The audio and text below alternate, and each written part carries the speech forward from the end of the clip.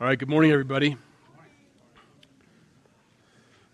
This morning we'll be in Exodus chapter 33. If you want to turn there in your Bibles, Exodus 33. If you need a Bible, they're back there by the sound booth there. You can take one as a loaner. And if you don't own one, you're, of course, welcome to keep it. After second service today, there'll be a final Breaking Chains volunteer meeting was it at 3 o'clock, JC? 3 o'clock.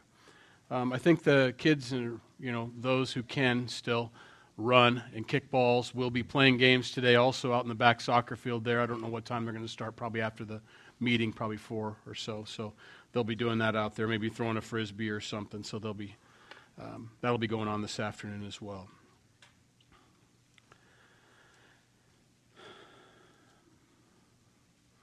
In Exodus 33, this comes right after Moses, on God's behalf, exacted judgment upon the nation of Israel because of their disobedience to him. He had gone up on the mountain for a few days to hear from the Lord and to get some direction and some guidance on what they're supposed to do as a people. This is a new thing. This is a nation being born here. There aren't any rules yet, and so they're getting them written out here, and he's got these 10 commandments, and on his way down, he realizes that and God's told him this, that the whole nation is in sin. They've all rejected God, and they're worshiping this calf. And so God calls them Moses' people. Moses intercedes on behalf of the people, but then taking upon that responsibility, and knowing that he said, well, they're my people and they're your people, and I'll deal with this. He went down and dealt with it, ground up the calf, made them all drink it in the water, had all the priests strap on swords and wiped out everybody that wouldn't repent, everybody that wouldn't turn from God or turn to God and away from their calf. He wiped them out. A cleansing took place is what happened, a removal. Now, on the surface you look at that and it's like, man, it's rough, but it's nothing compared to what God's going to do when he returns his second time. I think people forget that sometimes. When you hear people talk about Jesus being in the New Testament, the Old Testament's just so bloody and so awful, and I don't know. It's just not the same God anymore. You're going to be really disappointed when he comes back a second time to bring his judgment upon the earth. Read Revelation. So you understand that he's the same God yesterday, today, and forever. He doesn't change. We're in an age of grace. We're in an age, a period, a time of where people can choose God or they cannot choose God. They can choose to follow him and receive him as their Lord and Savior or not to. It's up to them.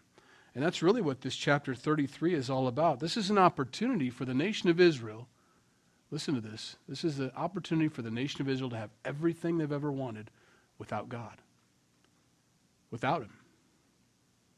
And that's a question every one of us has to ask. Am I a true worshiper of God? If God were to give me everything I've ever wanted or ever asked for, but he wouldn't go with me, he wouldn't be with me, but I'd have everything I want. I'd have $10 million. I could live the way I wanted to live. I could have all the cars I wanted, have a beach house on both coasts, maybe in Greece as well.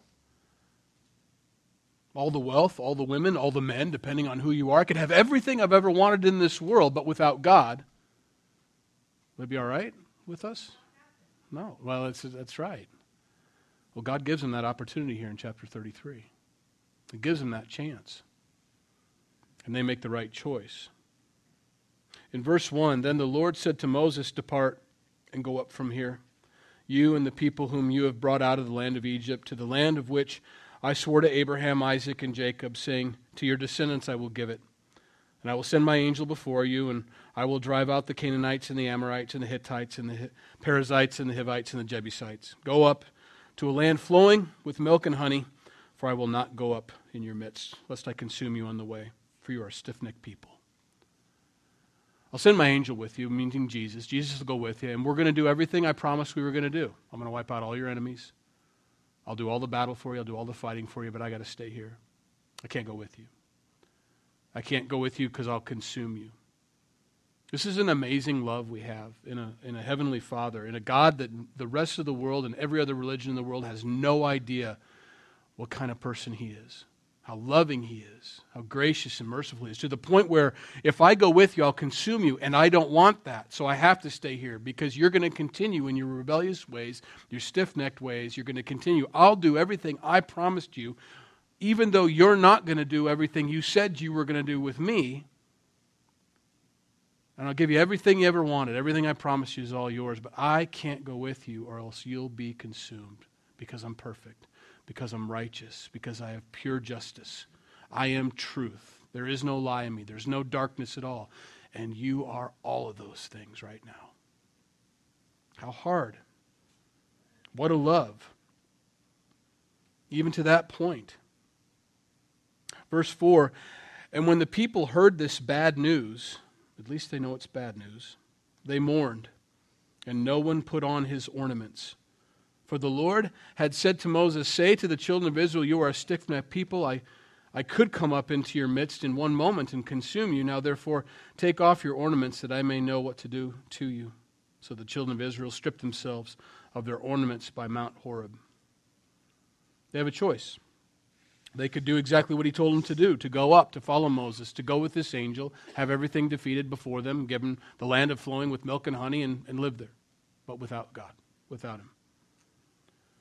That's, if I was to ask you that question, if you were asked the world, every Christian that question, what's the greatest gift God has ever given us? Usually the answer, and especially in Sunday school, is Jesus. But he's not. He's not the greatest gift. Jesus isn't the greatest gift. He's the greatest answer.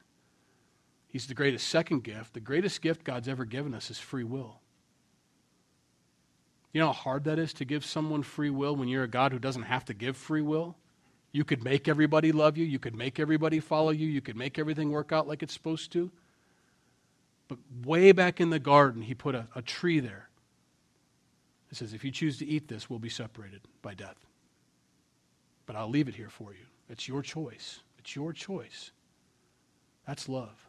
That's the greatest gift he's ever given us. Because without it, I would never know whether I really love God or not. He would never know whether I really love him or not. It's just a matter of, I'm a robot. I'm a puppet. I must do what I've been inclined to do. I've been pre-programmed. But instead, he's given us this gift of free will. And here it is. I'll give you everything you ever wanted. It's your choice whether you have me or not. Proverbs 15:17 and then 17:1 both say about the same thing. The writer's getting something across. Better is a dinner of herbs where love is than a fatted calf with hatred. The second